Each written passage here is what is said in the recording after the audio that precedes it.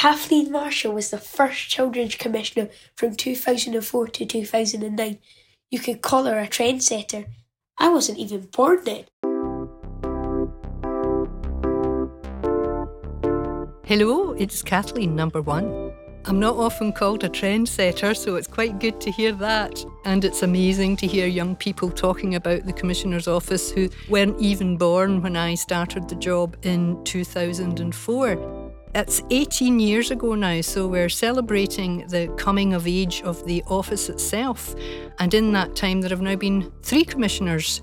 So I am here in conversation with my successors, Tam Baillie, who came immediately after me, and the current Commissioner, Bruce Adamson. And we're going to try and talk about some of the issues that children and young people have asked us to speak about. Tam, do you want to introduce yourself? Yeah, thank you. I had the unenviable task of trying to follow you, Kathleen, so I was the second Commissioner. I'm absolutely delighted to be here.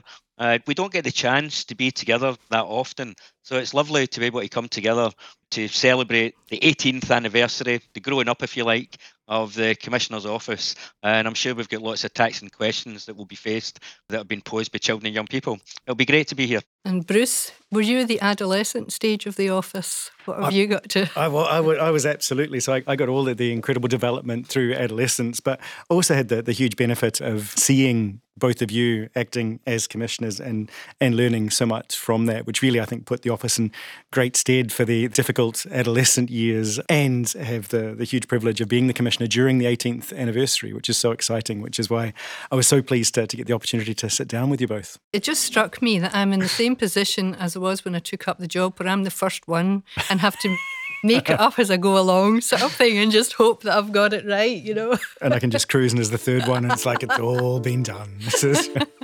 So follow your lead, Kathleen. The Commissioner's office was something that I'd been campaigning for a long time.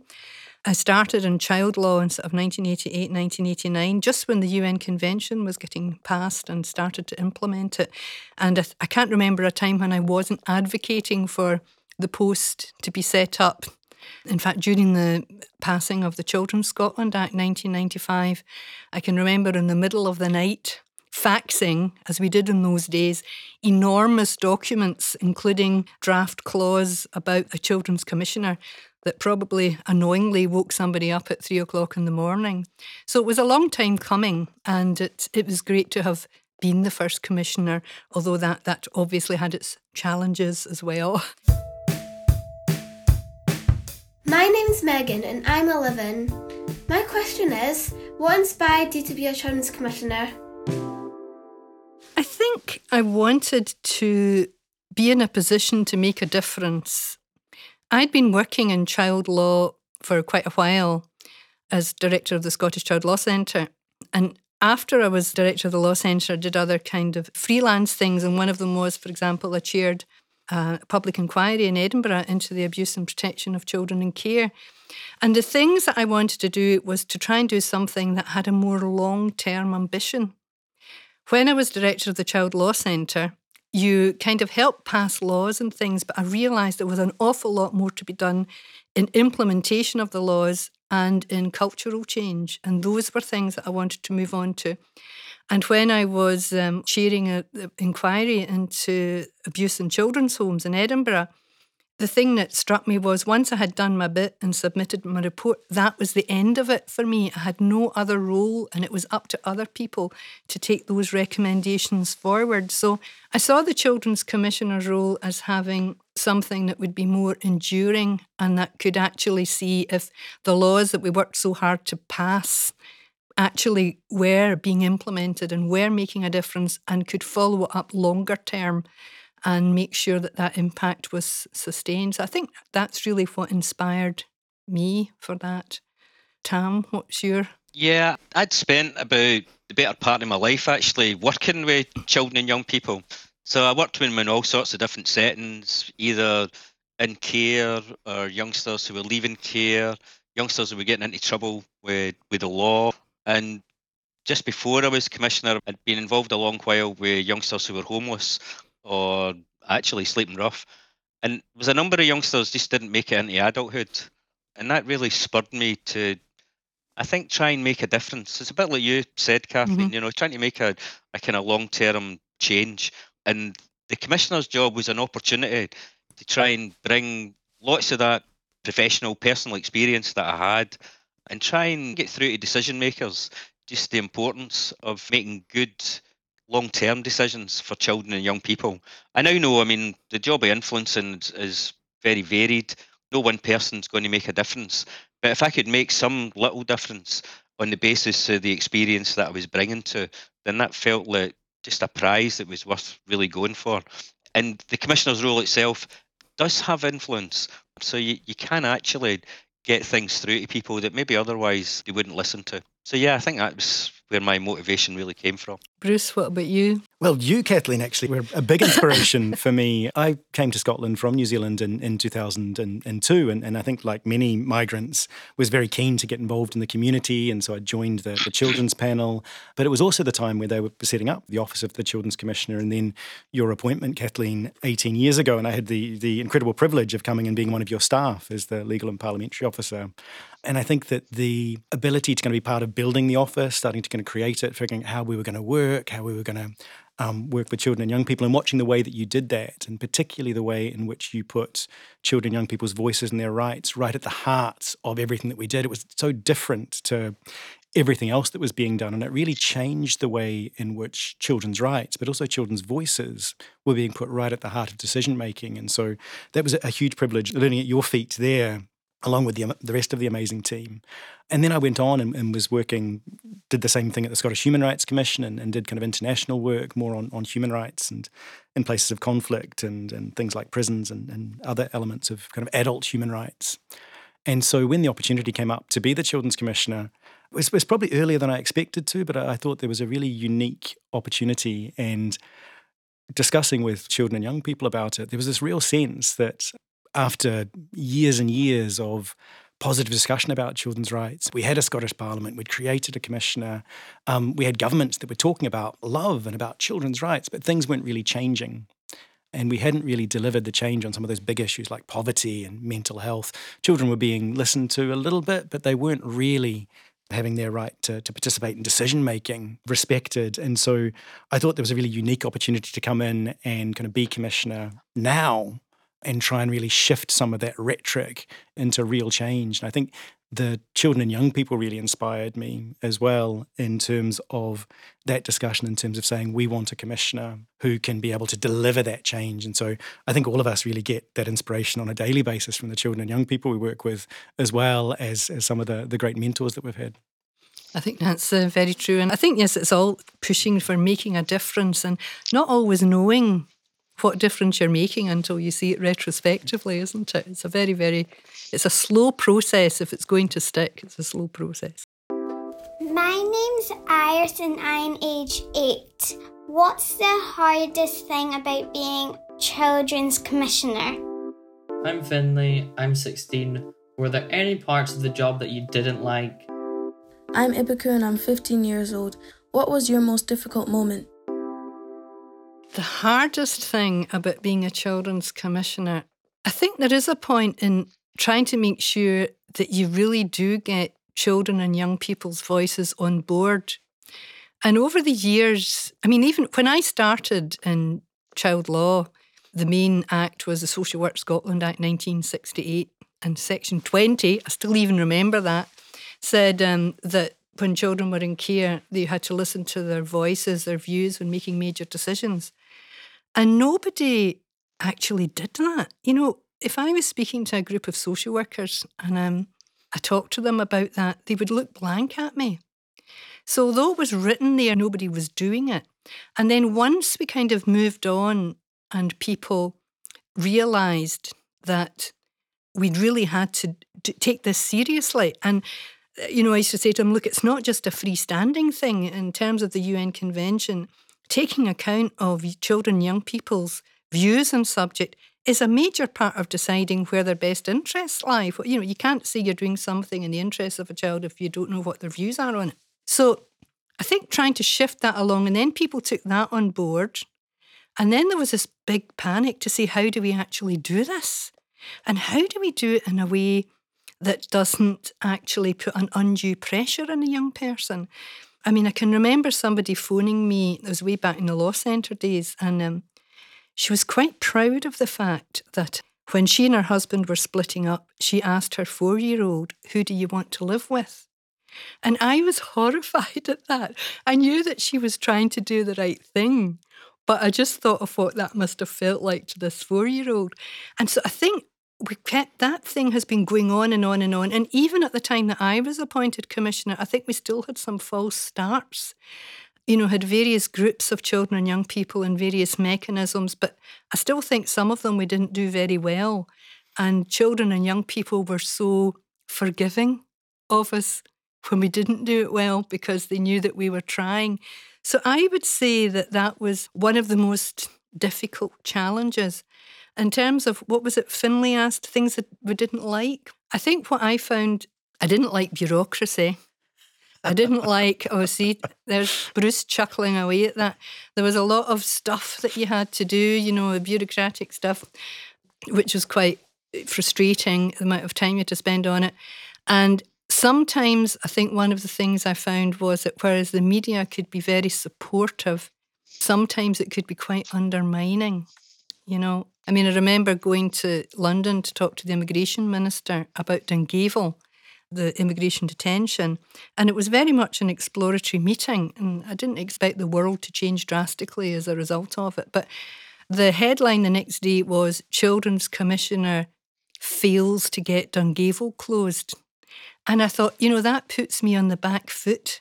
I wasn't there to get it closed. I was there to kind of build relationships and start the negotiations and all of that sort of thing. So those sorts of things were things that I found frustrating. Tam, did you want to say something on that? I think one of the real challenges or difficult things for the job is the expectations. So the expectations are enormous. And a bit like that example you've just given there, Kathleen, you're going to solve everything at the drop of a hat. And everybody's got different expectations of what the Commissioner's Office will achieve. And trying to get the balance right between the aspiration of that desire to change that we've all talked about, tempered with an understanding that change takes a while. And it takes more than just a Commissioner's Office. It takes a whole number of people coming from different angles to be on the same page to actually achieve the change. And I think that's quite difficult also when we spend so much time getting the views of children and young people about seeking their involvement and their engagement, and they're looking for change tomorrow. And we know through numerous examples that the change process is painfully slow.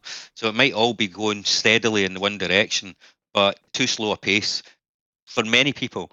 So I think that's one of the balances and one of the challenges in trying to manage the expectations of the job. The other thing is that I agree with what you said with regard to the public body expectations. It's great that the Commissioner's Office is independent in Scotland, and it's more independent than most of the other institutions that are similar in other jurisdictions. But what comes with that independence is expectations on fulfilling the role of a public body, and that is a very bureaucratic exercise with lots and lots of policies and processes that are balancing on the tip of a pinhead, really, because the office is very small, but it's the price that you pay, or the price we pay, for that privilege of being independent. In terms of difficult moments or things that you find difficult, I think you touched on it there. There's an element of being in the public eye. So my own really difficult moments would have been really testing experiences of giving evidence in Parliament where there was quite a lot of hostile questions, or when you do genuinely in media supporting an aspect of children's rights where there's not a lot of sympathy around. And we've all got examples of that. So those are the necessary parts of the job that you need to do. I think quite early on in my tenure, I realised that you have to do things that you feel true to yourself and not worry overly much about trying to please everybody. Because the bottom line is, I don't think you are going to please everybody in this role. You've got a particular line, you've got particular responsibilities, and you go at it. That can sometimes make it a lonely place, but as long as you're surrounded by people whose judgment you trust, then that will get you through it. Bruce, you're nodding your head a lot during that. Yeah, I strongly agree with what both of you have said. I think Every time I talk to children and young people, I say to them, you're our boss as Children's Commissioner. So our role is to promote and safeguard the rights of children across Scotland. So that's where the mandate comes from. We're appointed by the Queen on nomination of Parliament, and we've got legal powers and duties, but the mandate really comes back to children and young people being our boss. I always ask children, how many children do you think there are in Scotland? And you generally get answers from 200 to 5 billion. And you eventually get to kind of just over 1 million, and saying with 1 million bosses, each kind of individual with different lived experience and different ideas about what we could do, how do you balance those expectations? And then the really broad array of human rights that we're protecting. So the Convention on the Rights of the Child being really central, but the rights framework's broader than that as well. And it impacts on every single aspect of children's lives. So the hardest bit is, how do you prioritise that? How do you figure out how you're going to make the biggest difference with the resources that you've got? Kind of links to that idea about using the available resources to the maximum extent possible. So how do you achieve that? And that prioritisation is really hard. And I think, as we've all done, as you involve children and young people in that process, you look in terms of see what the political opportunities are there, but you're never going to keep everyone happy. So that's a really hard thing. And also, just with your own time as well, is that the diary of a Children's Commissioner is incredibly challenging, because you're whizzing from one meeting to a next, to a visit to a school, to a keynote speech, to evidence in Parliament. And so keeping up with that is really challenging. And I think the point that was made around that can be quite lonely, but what's really important is building a really strong team around you. And I think that, for me, was one of the big answers about dealing with the hard bits of the job, about that point on kind of bureaucracy and of course, it's important that we're accountable for public funds and we're accountable against the delivery of our mandate. But in a very small organisation with a dozen or kind of 15 staff, some of those bureaucratic kind of accountability mechanisms are quite complex. And so what was really key for me was building up the capacity within the senior management team in the office, so that the office could run and allow the commissioner to be being the commissioner. And I think that's really important, because commissioners come and go, the three of us sitting around here, but the office is eternal. And so that really important thing about making sure that we invest really heavily in building the strength of the office, and then including young people in that. And so that the kind of young advisors that we have kind of coming in and getting them involved in things like governance and recruitment, I think is really important in building an office that's bigger than any one individual commissioner, so that we can kind of come and go and put our own stamps on it, but the office needs to be able to deal with whatever weather comes its way. And I think the other aspect of kind of important kind of challenge you both referenced was some of the external criticism, which I think is something that is really difficult. It's really difficult when people are expressing very strong views that you should be doing something else. What I think is maybe a little bit different about the time that I've been commissioner is probably social media has played a much bigger role than perhaps back when you were starting, Kathleen, or even during your time, Tam. And now social media is an incredible tool for us to kind of do our work. I can put something on Twitter now and it'll be in the media straight away. We don't need to go through kind of press releases and things. But it also exposes you, and it also exposes the young people we work to with very direct, kind of visceral kind of criticism. And that's something I'm concerned about in terms of making sure that we can have these difficult discussions in an open, kind of honest way without some of the vitriol that exists. And I think particularly for young human rights defenders, which is a real passion for mine, I really don't like the fact that in doing human rights work, you're often exposed to reprisals in the form of attacks on social media. And I think that's something that I really don't like, and we're really trying to fix. I think that's very true. I mean, I would get the occasional abusive email calling me a something old cow or something like that, but it was absolutely nothing like the trolling that is possible now. And as you say, for young people as well, it's really worrying that sort of thing might actually be a barrier to young people getting involved in important things like this. Yeah, it's probably a new phenomenon, this, because social media was in its early stages, really, when I was there. We didn't use it to the extent that it's used nowadays, and certainly not with young people. There was a bit of experimentation going on at that point. But you're right, it's a different world of media and exposure. It's been excellent, for instance, the passage of the incorporation and wholesale parliamentary support for that.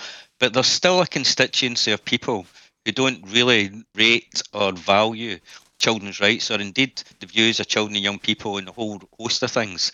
And that's always going to be there. And maybe lessening numbers, it's a facet of the job that we have to find ways of managing. And in particular, the Commissioner needs to find ways of being able to be comfortable in where they're, the positioning that they're taking. It's just one of the aspects of the job that people need to live with. Yeah, I think, Bruce, that point you made about children being our boss, I can remember when I was doing my first consultation with children and young people, which are required to do, in terms of the Act, and one newspaper having a headline, it was a bit sneering, Kids Czar asks children how she should do her job. And I think, yes, that's exactly what I'm doing, They're supposed to inform the priorities, but I don't think they quite got it. It was as if I should come in all guns blazing with a particular agenda and just do that, and that nothing children and young people said should make a difference. So I hope we've moved on a bit about that, but I'm not sure how much we have. But I think that was really key for me as well, Kathleen. Obviously, you come in with your own ideas. But the first thing I did was travelled all around Scotland and asked children exactly those questions. How should I do my job? How should I talk? How should I dress? I had some brilliant conversations about what should a commissioner look like, and these incredibly kind of nuanced discussions with children about saying, we want you to come to our communities and kind of sit on the floor and get the paints out and be creative and listen to us in that environment of kind of happiness, love and understanding, that really nurturing environment, to listen to us, to engage with us, to come to us.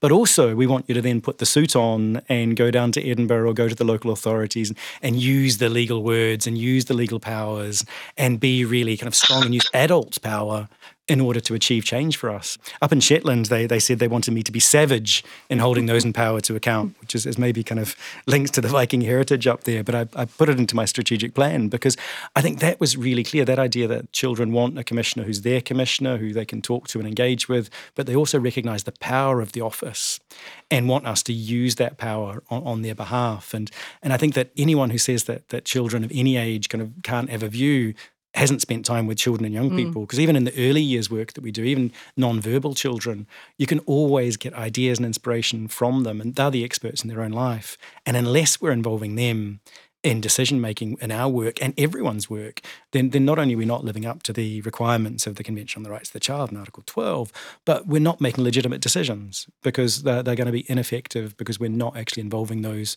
who the decisions are going to affect. So again, that was a really good example. I recalled some of that pushback that you were getting in Parliament, particularly about engaging with children and young people, and it was really important. I think it goes right to the heart of the point of a Children's Commissioner, is to really push back strongly on that. And I think that's something the office has been really effective on.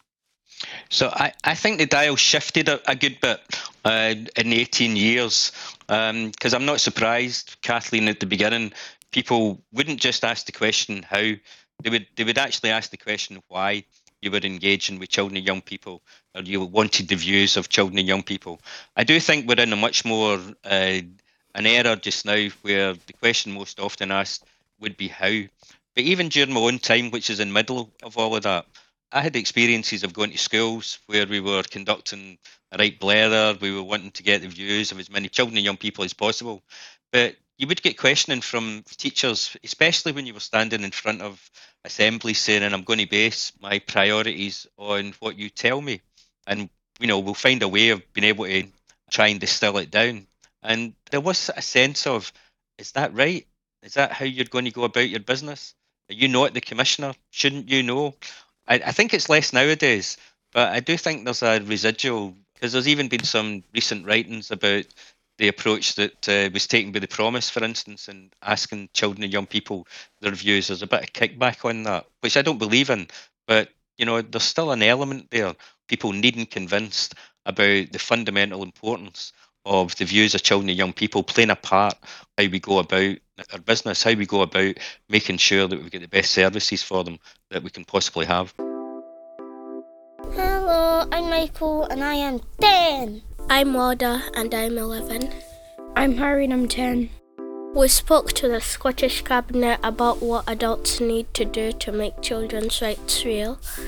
We think that all adults need to know more about children's rights. One of the ideas we had was to have a museum about children's rights. It would be free, so anyone could go in, and it would have 54 different things in it, one for each right. We were wondering what you think we'd need to make it happen. Well, I think that's a brilliant idea. because I think it's even quite important to take stock of how far we have come. I mean, I was at school in the time when you got the belt, big leather belt on your hand for doing things like looking out a window as you walk to the front of the class and stuff like that. And it's hard to think back in that. If I tell my little grandchildren about that now, they're absolutely horrified. And I think the whole attitude about the importance of listening to children and of being kind to children, when you look back, it's with absolute horror, I think, about how unkind society often was to children in the past. And I do think that that's been one of the biggest changes. I think we are generally kinder to children. We are more nurturing. We understand a lot more about what children need to thrive emotionally, psychologically, etc. But that sometimes might be expensive. There are other things that children have lost, like the right to play, the right to take risks. We used to spend our childhood up the coal bins in industrial Lanarkshire. I'm not saying that was entirely safe, but we just roamed around for hours until we were hungry and went back home from a very young age. And all the social media stuff, So I think showing that and showing that it's not always a direct improvement in everything. There's gains and there's losses in terms of the basic rights of children when you drill down to what it's all about. And I think that would also alert us to some of the current issues, because we're never going to get all children's rights suddenly respected in every way, because the world throws up new challenges all the time that we have to meet. So it wouldn't just be a kind of congratulatory thing about, it was dreadful in the past and it's great now. I think it would open dialogue about what it takes to have a world that actually truly respects the rights of children and young people, and maybe will kind of inspire some thinking about what the next stage in that is. So good idea. I heartily approve. Tam, what about you? Yeah. Are you going to be a statue in that museum, Tam? It'd be a very small statue. You wouldn't need to worry about it taking up much place. And the answer is no. Because I think I said earlier, children's commissioners are one part of the fabric of trying to change things for the better for children. I do actually think overall, though, a reflection on, the times where children were working, children were expected to do certain jobs, etc. You would see really very significant changes of where they're at now. But we are concerned about youngsters' mental health and well-being, and Play's a very good example of something that's dropped out of children's lives, the opportunity for free outdoor play not being supervised. We now think that that's got a direct impact on the mental health of adolescents. So there are prices to pay in our modern world. The number of children that are injured through traffic. So it's a different world, but I do think that overall you would see really very significant differences about how we treat and respect children from a couple of hundred years ago to where they're at now. So a museum that traced that, wow, it would be a very illuminating kind of experience to see that tracked out in a timeline. So the answer is yes. So is this a triple whammy, Bruce? Do you think it's a good idea as well? Oh, mine might be a bit of a kind of a soft yes, or let's have some more discussion about this, I think. Because I love museums, but I worry about conceptualising it. A museum is a little bit kind of backward looking and maybe not as, I'd maybe like a festival of rights or some interactive exhibition, maybe online, certainly. Because I think one of the things we've learned a lot is about the fact that we can do so much kind of online and engaging. But what's really important for me around understanding rights, and I think the celebration that the children there were talking about in their interaction with the Cabinet was around being able to kind of celebrate and understand rights, and particularly the purpose being to make sure that adults understood about children's rights. And so how do you best fulfill that aim? I think maybe we need to have something really interactive, but also reflecting on the fact that all of the articles within the convention are interrelated. They all rely on each other. They're interdependent. And sometimes I worry that if we kind of break them up and look at a right in isolation, sometimes we forget about that, and particularly when we look back to the kind of guiding principles of the convention, the fact that adults need to understand that every decision they make should be in children's best interest, that they can only do that if they involve the participation, the voice of children and young people. So how do those two relate to each other is really, really important.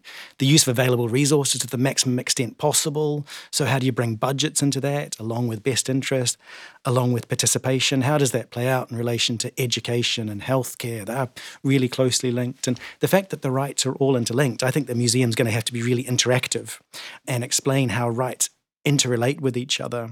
So I think we could take the museum idea and kind of expand the museum concept into being something kind of much more interactive and really speaking to this idea that children's rights run through everything that we do.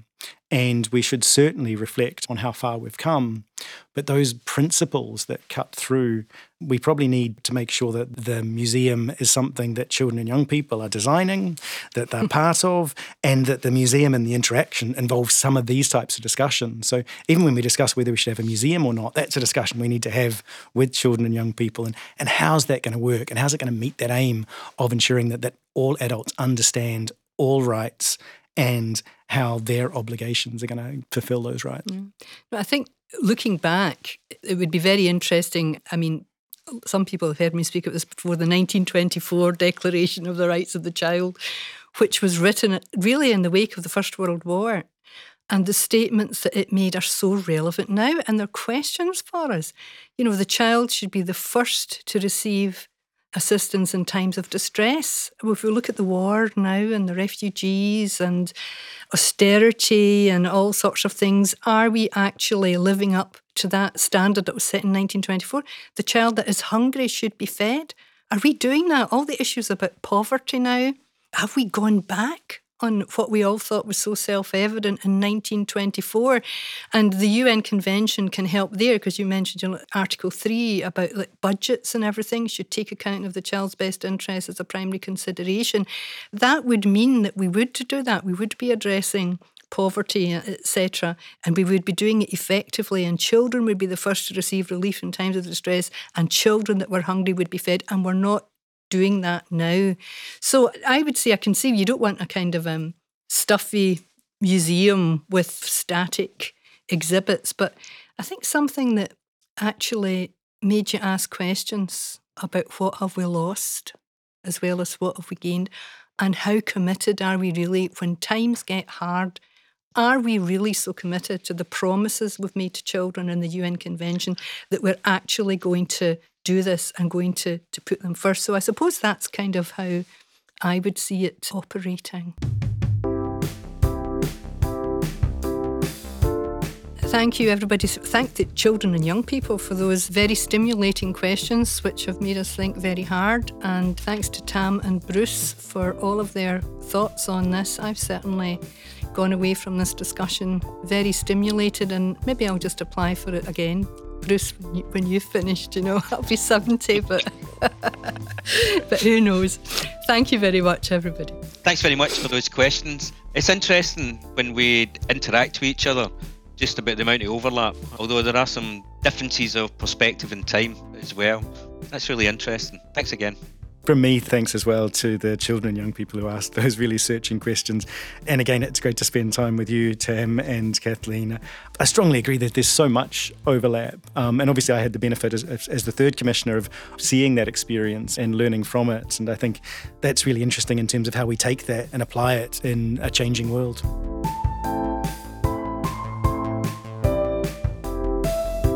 Scotland's Children's Commissioner at 18 is a Bespoken media production produced by Amanda Hargreaves with assistance from John, one of the Commissioner's young advisors.